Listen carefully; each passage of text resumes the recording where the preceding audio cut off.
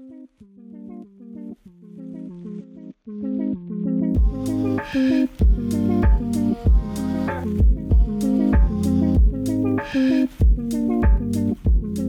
afternoon, everyone, dear colleagues and friends, and welcome to this latest session of the ELSI Dialogues webinar before the summer.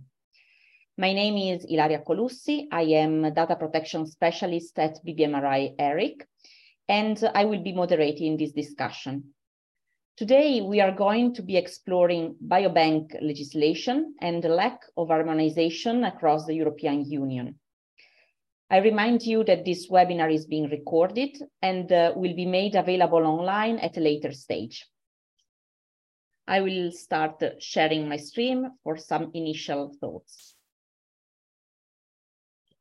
Briefly, some background about BBMRI ERIC.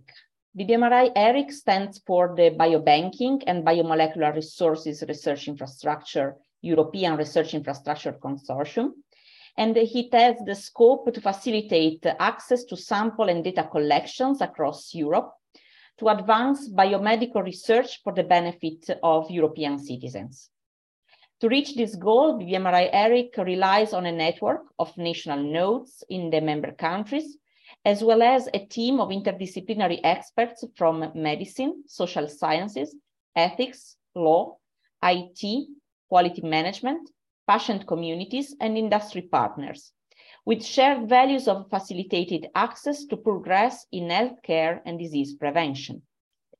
In 2013, BBMRI ERIC was set up as a distributed research infrastructure, and to date, it consists of 18 full member states, 5 observer countries, and 1 international organization, making it one of the largest research infrastructures for health research in Europe.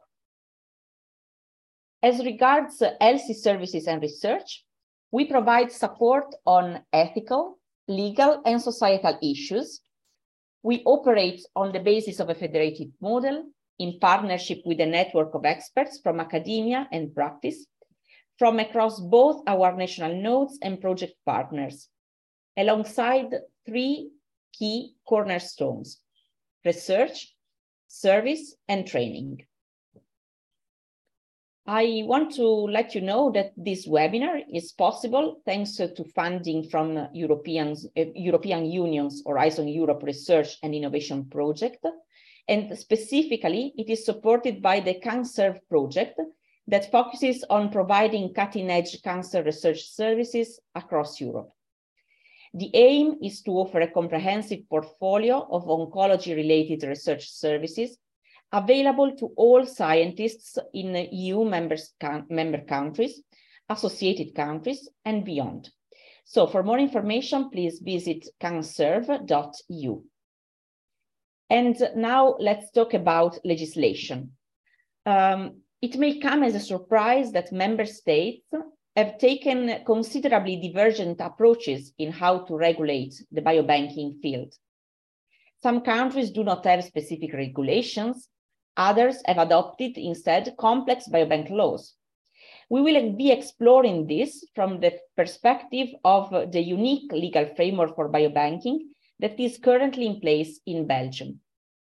The Belgian Biobank Law was first adopted in 2008, entered into force in 2018, and underwent important reform in 2022. The law is complemented by an essential piece of self-regulation, namely the Compendium on Biobanks issued by the Federal Agency on Medicine Products and Health, and the interplay with relevant data protection rules will also be the focus of our discussion today. Guiding our webinar on this topic, there are some key experts from KU Leuven, which is a highly regarded research university in Belgium. We have 3 guests today, Janos Metzaros, Teodora Lalova-Spinks, and Professor Isabel Oys. Let's start with Professor Oys. Just some brief introduction to her. She specializes in clinical pharmacology and pharmacotherapy at the Department of Pharmaceutical and Pharmacological Sciences. and she will introduce us to the other speakers. So welcome to this webinar, everyone, and thanks for giving your time and expertise for this major topic. Just a final point to the audience: if you have any questions or comments, please put them in the chat, and we will answer to them at the end of this presentation. So, Isabel, now I hand over to you. Thanks again for being here today, and welcome again. Thank you, Ilaria, for this very clear introduction. And thank you also for participating with us here in this webinar, where indeed several researchers will share with the audience about the biobank legislation. So my research group is focusing on health policy and regulatory sciences, and biobank research and legislation is an important part of it, especially the ELSI aspects related to it. Dr. Janos Mezaros is postdoctoral researcher in our group, and he's actively participating in several European projects where biobanking is definitely part of it, as well as other types of data sharing aspects and aspects of AI, artificial intelligence, and data sharing. So he did his PhD at the university, at the Faculty of Law, Szeged University, and he worked also for 2 years at a law firm focusing on IT and IP law. He also started working at the National Academy of Science in Taiwan as a postdoctoral researcher focusing on data protection, AI, and medical law. Theodora Lalova-Spinks is at the moment a PhD researcher in our group at the University of Leuven in the Faculty of Pharmaceutical Sciences, as well as at the Center of IT and IP Law at the Faculty of Law. And her research focuses on the fair allocation of data control and responsibility in precision medicine. And she focuses her research particularly on the legal framework for data and for biological samples in clinical trials. She holds an LLM in international and European business law from the KU Leuven, and also a Master of Laws degrees at the Sofia University in Bulgaria. We will today share with you the insights which stem from research, but also from other insights about the Belgian biobank legislation. We are also actively involved with our group on the scene in practice with working out the practicalities of this with Belgian biobank participants. And we want to share with you this piece of the puzzle in a complicated European regulatory landscape. So today we will talk about the BBMRI.be network, how biobanks are regulated in general in the EU, the Belgian legal framework on that, and also legal obligations for biobanks in Belgium, the interplay with the GDPR, and also what about the proposed European health data space, which is heading and coming towards also a country like Belgium, and how we can work with that also in the future. So BBMRI.be is the Belgian biobank network, which is composed of 20 Belgian biobanks. You see most of them here depicted around the land card of Belgium.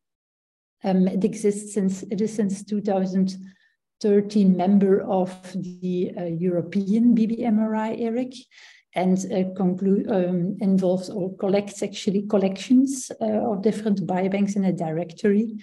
So more than 50 biobank experts are via BBMRI.be united and share their views regularly in the working group, the ELSI working group of BBMRI, where I am actually leading together with Theodora and with Janos, and where we try to find legal solutions for different legal problems that may pop up over the time in this legal context.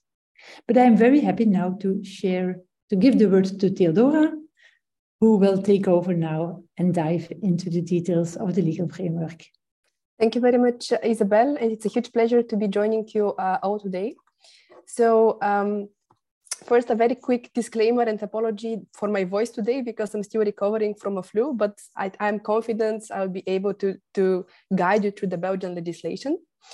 So before we go deep into the Belgian law, I wanted to provide a short introduction into the general system of biobank regulation in the European Union. And the very first level is related to the international instruments that apply in this field that we can classify in 4 groups. We have instruments like the Oviedo Convention that were designed to provide very general principles for the protection of the human rights in relation to generally bioscience and anything to do with biotechnology. The second layer is more targeted principles related to biomedical research, like the Declaration of Helsinki. The third level is principles applicable to a specific sector or activity, like genomic research. And finally, we have a very targeted, much narrower and much smaller group of different international acts dedicated specifically to biobanking, like the Council of Europe recommendation on research on biological materials of human origin, or the World Medical Association Declaration of Type A. In terms of the legal force of these instruments, so most of them have simply advisory or a guiding power. Some of them have the expressed intent to become a law into the future, but for the moment, they do not constitute a legislation with binding effect, like the UNESCO declarations. And we do have some instruments which are intended to have a legal effect in the European member states, as long as they are ratified into the national law. So this is, for instance, the Council of Europe Oviedo Convention. When it comes to the European Union legislative framework itself, I refer to the start of what Ilaria said at the beginning, that for the moment we have no harmonization in the field of biobanking at all. So there is no specific EU biobank-based regulation or directive for scientific research. However, you might have heard about the human tissue and cells directives that were adopted in the beginning of the 2000s. And they're there to set standards for quality and safety for the donation, testing, processing, storage, and so forth of human tissues and cells, but only in the scope of clinical practice of providing healthcare and diagnosis. Scientific research is not in their scope, but a lot of the national laws that implemented these directives would also provide rules on scientific research biobanking and be inspired by these directives. So it's always interesting to follow this type of legislative evolution. The third layer is related to the data protection rules. So naturally in research biobanking, on the one side, the focus is on the human body material, on the tissue, cells, blood, and so on.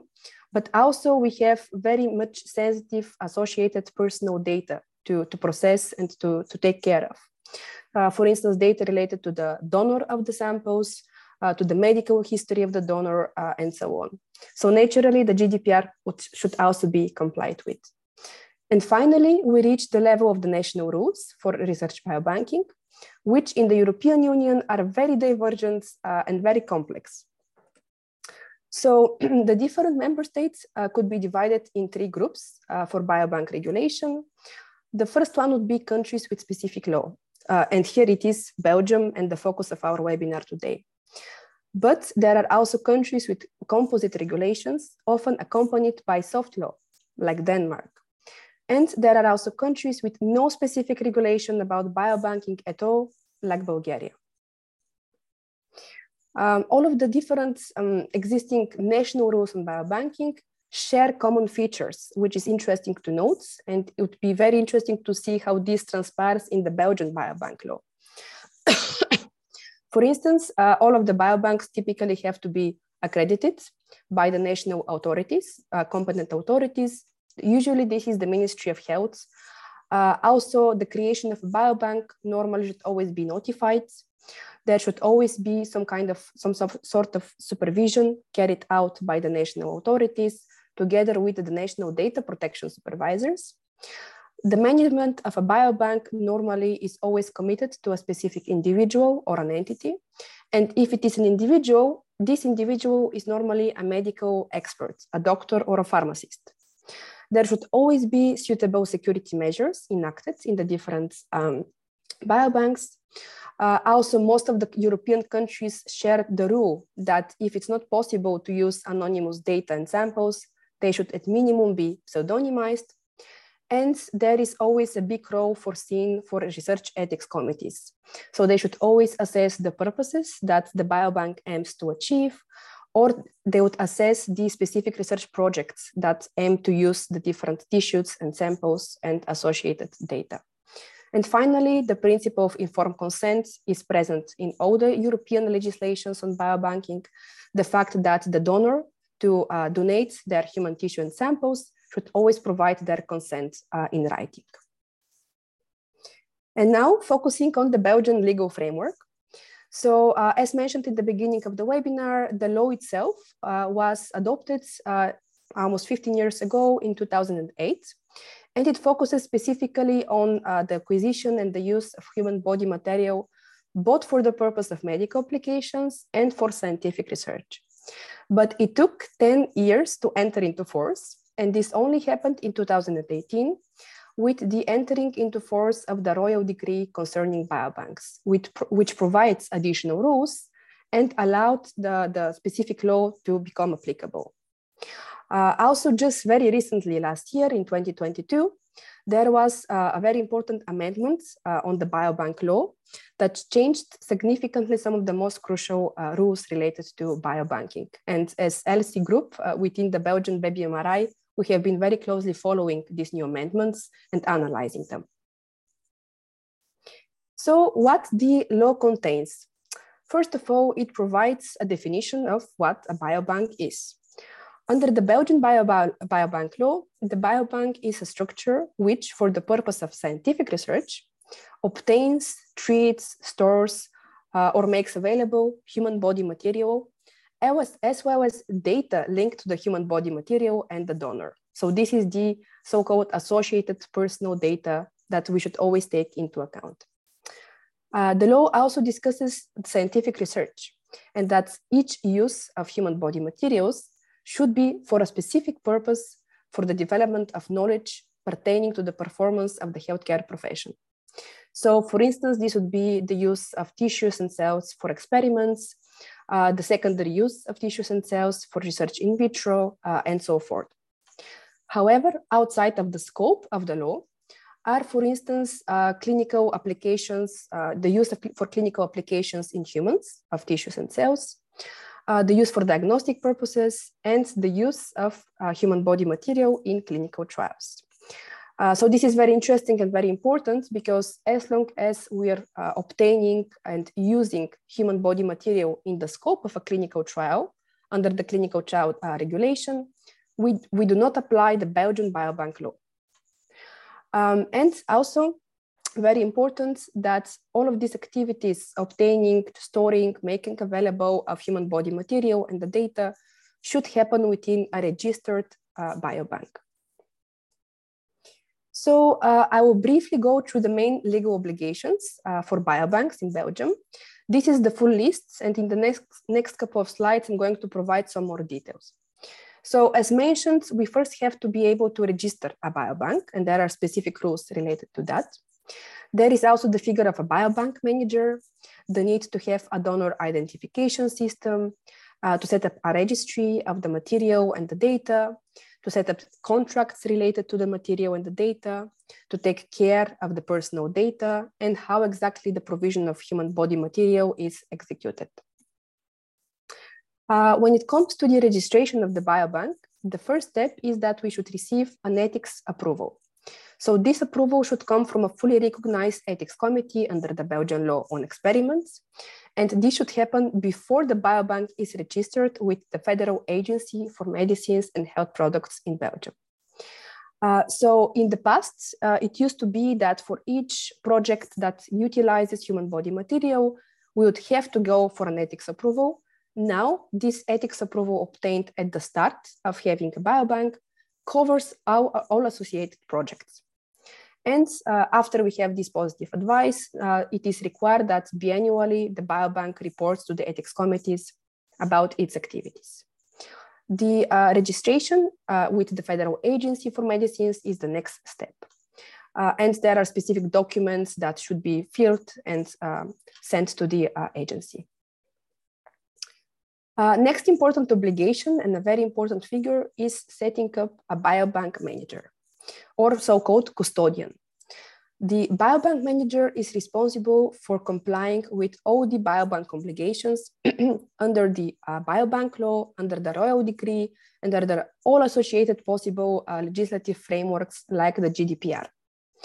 Normally, the individual, the biobank manager, must be someone from the medical profession, an MD, a doctor, and this is the obligation, especially when we speak about traceable material.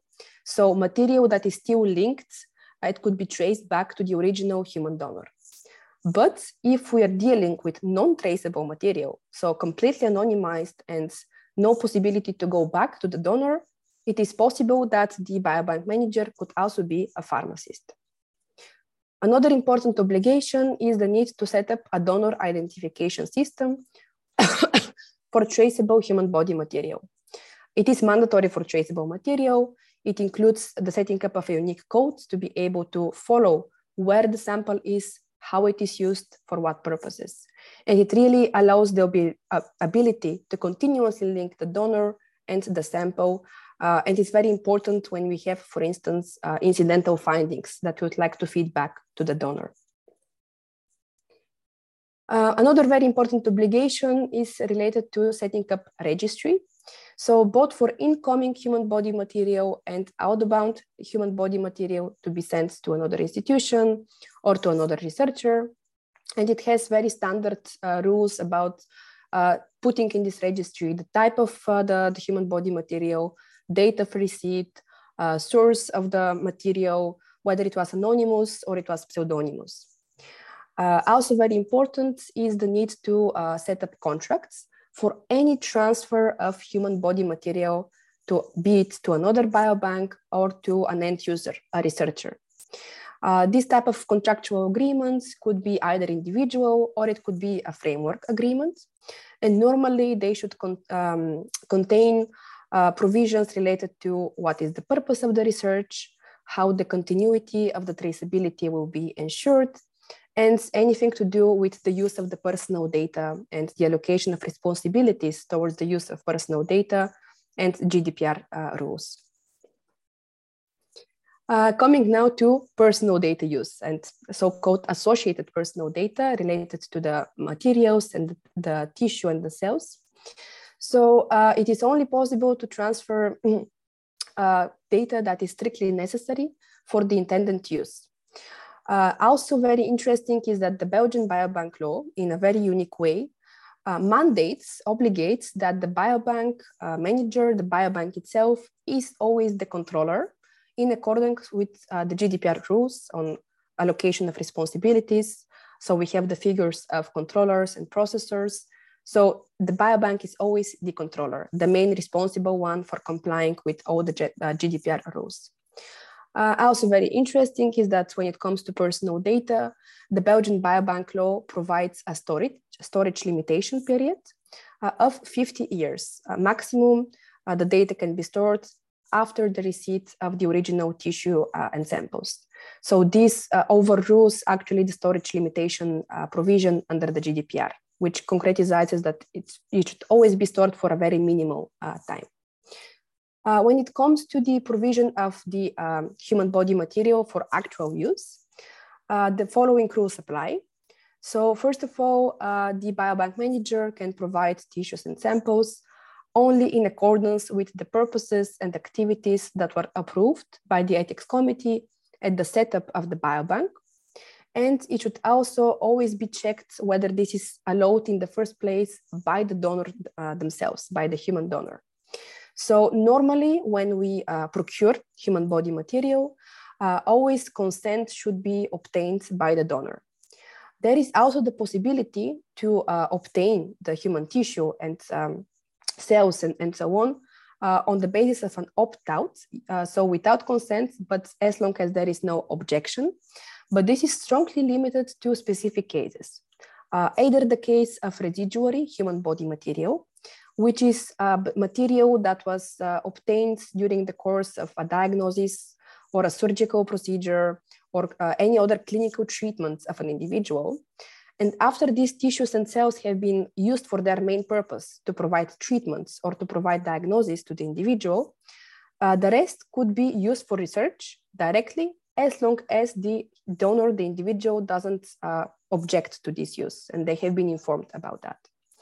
The same rules apply when it comes to human body and tissues materials obtained from a deceased donor. So this whole system of opt-outs has been inspired actually from the legislation on organ donation in Belgium. And these rules on consent and opt-outs, they're not applicable if traceability was lifted. So when we have absolutely anonymous tissues and cells. So it's very interesting also to discuss the type of support that the Belgian nodes of the BBMRI provides for biobanks. So for instance, they have set up templates for the registration with the federal agency and also for the biennial evaluation form that biobanks should go through. Also very important and interesting is the compendium that was created at the level of the federal agency and with support with the Belgian nodes of BBMRI. So this compendium is a sort of a soft law regulation, a Q&A system that provides advice on the most challenging or contentious questions related to how to understand the Belgian law and how to apply it in practice. It was adopted in 2019, and currently it's being edited and amended to provide answers to the new, when related to the new amendments in the law. So as I mentioned, the law underwent a very major revision just last year. So the compendium is now being changed. Going now to the topic of how the Belgian Biobank law interplays with the GDPR. There are many, many interesting questions and challenges and possible gaps to be discussed. I will focus only on a couple of examples just to give you a flavor, and I'm happy to discuss later on in the discussion about more. So as mentioned, biobanks-based research involves almost in all cases, in most cases, the processing of sensitive personal data. So the donor's identification details, medical history, lifestyle and behavioral data, and so on. And as anonymization, especially nowadays, it's not always possible. There is a very high threshold for the data to be considered anonymous under the GDPR on the one side. And on the other side, thanks to technological advancements, it's becoming more and more difficult to really have a truly anonymized set. This means that the data always stays personal, even if it is coded, pseudonymized. And all the relevant GDPR principles apply and should be complied with by the biobank manager. So for instance, lawfulness, purpose limitation, data minimization, accuracy, storage limitation, integrity and confidentiality, and the accountability of the data controller. All of these toolbox of principles is always applicable. And I'm going to now show some examples pertaining to some of the key principles just to see how this plays when it comes to the Belgian framework. So first, lawfulness of processing in general in biobank research. So as you may know, under the GDPR, we should always identify a legal basis, a valid legal basis for the processing and the use of personal data. And the GDPR provides 6 legal bases that are all equal in terms of power. We don't have a preference normally for a specific legal basis. And also when personal data is processed, sensitive personal data is processed, like health data, there are also specific conditions, 9 conditions in total, that should be always also identified and coupled with the legal basis. And when it comes to biobanking, when it comes to the general framework at the moment within the different European countries, literature has identified 2 main models to process data validly. So 2 main ways to decide which one is the legal basis. One model is the so-called consent-based model. So this consent as a GDPR legal basis should be distinguished from consent to donate samples and data and to participate in the biobank research. And this consent should be freely given, purpose-specific, informed, and unambiguous under the GDPR. And prior to the GDPR, member states had different frameworks for consent. And we have seen after the adoption of the GDPR, a lot of the differences in this regard remained. So this framework used to be the one chosen by Belgium. So just before the amendments, normally consent for the processing of the data was required under the law, together with the consent to donate the samples, both types of consent. But since last year, since the new amendments into the law, this changed and the legislator chose a different approach. So now Belgium follows the necessity-based model. And under the necessity-based model, we have processing for instance, legal obligation, processing for archiving purposes, public interest, scientific research, or processing for reasons of public interest in the area of public health. And the choice made by the Belgian legislator was to go for a legal obligation, that whenever samples are procured for scientific research, the associated data is processed because we have this obligation under the Belgian law. Another example related to this interplay with the GDPR and the Belgian law relates to the allocation of responsibilities. So as mentioned, the biobank manager under the Belgian law is always the controller. But it is possible in a different context when the Belgian biobank law does not apply to become the processor. And I give here the example of a specific situation related to clinical trials. That is also part of a chapter that we wrote for a book on GDPR and biobanking. So imagine that we have a clinical trial set up by clinical trial sponsors, and the different human body material and associated personal data that is procured within the trial is stored in a Belgian biobank. The Belgian biobank law does not apply in the case of clinical trials. So in this case, the clinical trial sponsor would be the data controller, and the Belgian biobank would be a subcontractor and a data processor. So they would be the ones processing the data on behalf of the sponsor and for the purposes and means identified by the sponsor. However, imagine that the trial has finished and 5 years down the line, the sponsor wants to reuse these samples and this data to combine them with other data sets from other studies and do some secondary use and secondary research on this data. Now, because we are not any longer in the scope of a trial, but in a totally new study, the Belgian biobank law would apply. And because of this, the Belgian biobank would become a controller for the specific materials and data from the original trial that are still stored with it. So suddenly we would have this change in the allocation of the responsibilities thanks to the rules of the law itself. So it's just an example of the complexity and the possible challenges that could come from the rules that currently exist. So as mentioned, this example comes from a chapter that we wrote with Professor Hoyes and other Belgian biobank experts that provides an overview on the Belgian legislation and its interplay specifically with data protection rules.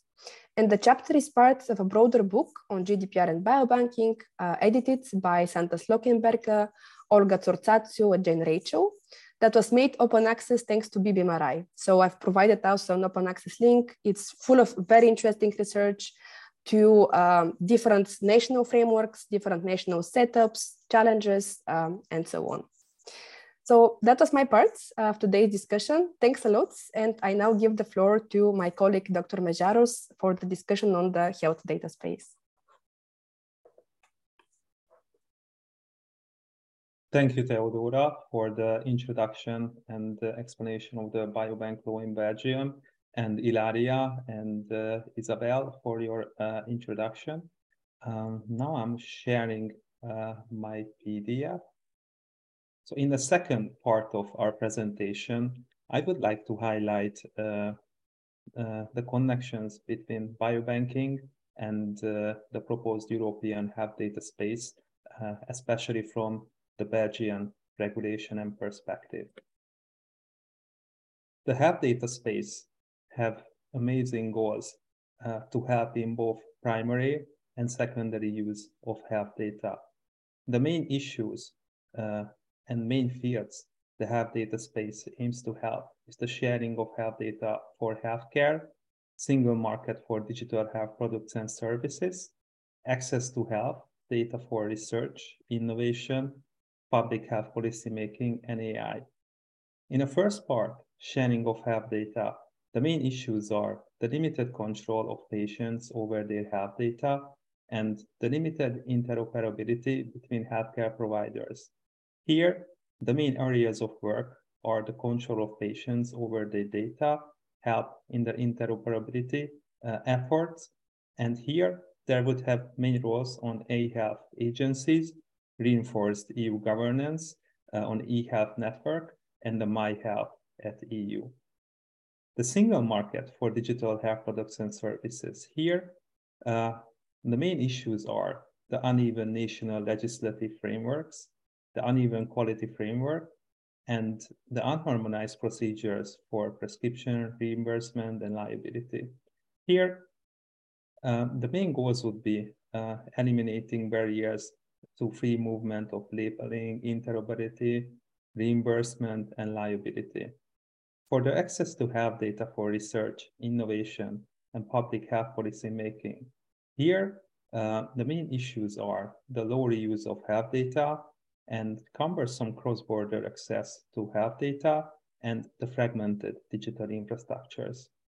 Here, the main areas of works are governance and rules for access to health data, data verification, and digital infrastructure. In the case of AI, the main issues are the limited provision of data for training of AI, the difficulties for regulators to evaluate AI algorithms, and the uncertainty on liability of AI in health. Here, hopefully the health data space can help in these main areas. Based on this, the proposed European health data space would be a health-specific ecosystem comprised of rules, common standards and practices, infrastructures, and the governance frameworks that aims at empowering individuals through increased digital access to and control of the electronic personal health data at national level and EU-wide. Fostering a single market for electronic health record systems, relevant medical devices, and AI systems. And third, providing a trustworthy and efficient setup for the use of health data for research, innovation, and policymaking, the secondary use of health data, which we will focus also in our presentation. Since the legislative proposal will focus on a number of areas on the secondary use, expanding the existing infrastructure in the member states through the health data access bodies, introduce a European infrastructure, promoting interoperability and data quality, strengthening the legal base for the reuse of health data. In the next slides, I would like to highlight the biobanks in the Belgian system for medical research and secondary use of health data. The following slides are based on the presentation of René Casters. His presentation was health data and basic and translational research, current practices and consequences of the European health data space. He is also part of the BBMRI.be ELSI working group. It is not easy to navigate in the existing and the proposed regulations of the EU on medical research and healthcare. Since the health data space has great promises on both primary and secondary use of health data, the legal landscape is quite complicated since the future interactions with the GDPR, the Data Governance Act, the existing national biobank laws, the proposed AI Act, and law on experiments on the human person are still a lot to learn and a lot to find out how it will work. In the scope of the European health data space, it extends beyond care and health data, since data holder also includes Biobank, and electronic data for secondary use also include electronic health data from biobanks and dedicated databases. In the following figure, it is highlighted how health data from healthcare and research might go through to research. From both healthcare and research, through patient-guided diagnostic therapies, through clinical trial experiments involving humans, health data can go through various ways, like medical records, and also biobanks, samples and patient data.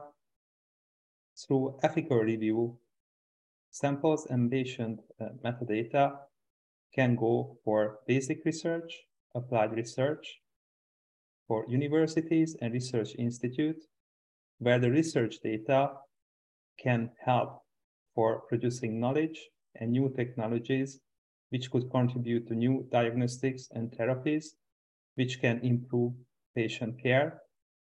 And in this system, it is highlighted where the secondary use is happening and where the biobanks play a very important role in this process.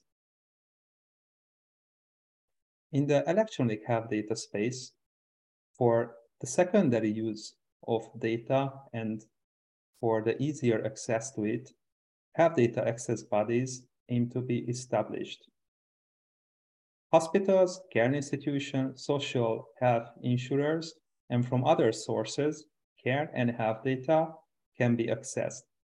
This data can be medical records, electronic prescriptions, health-related administrative data, medical images, treatment data, diagnostic data, and even wider categories of data. This can be connected with the electronic health data catalogs, and the health data access bodies can help to discover this data and can help in a permission and secondary use and access to it. However, the goals for both primary and secondary use have great promises. There are still some fields which are not clear yet, and the interactions between the current system and the future one proposed by the health data space. For example, the health data space, it looks like it does not replace the current research practices. Also, as René highlighted, open science requirements remain to exist. Publisher requirements on accessibility of data exist. And law on experiments involving humans remain still to exist. And the biobank law will also apply in these cases. We would like to thank you for your attention. Thank you so much to all the speakers for these three excellent presentations. And as you have seen throughout this webinar, we have learned a lot about how biobanks are regulated in Europe, with a specific case of Belgium. I found particularly interesting the fact that Belgian provisions regard the legal obligations of the biobank.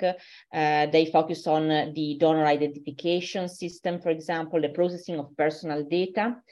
And I found particularly challenging the change of choice in the legal basis, for example, passing from the consent-based model to the necessity-based model.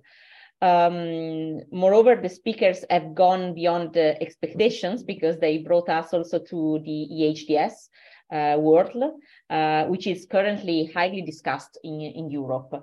And how Belgian system can interplay with the EHDS is of particular interest, as it is throughout the whole Europe, because all member countries, all member states are nowadays facing this challenge.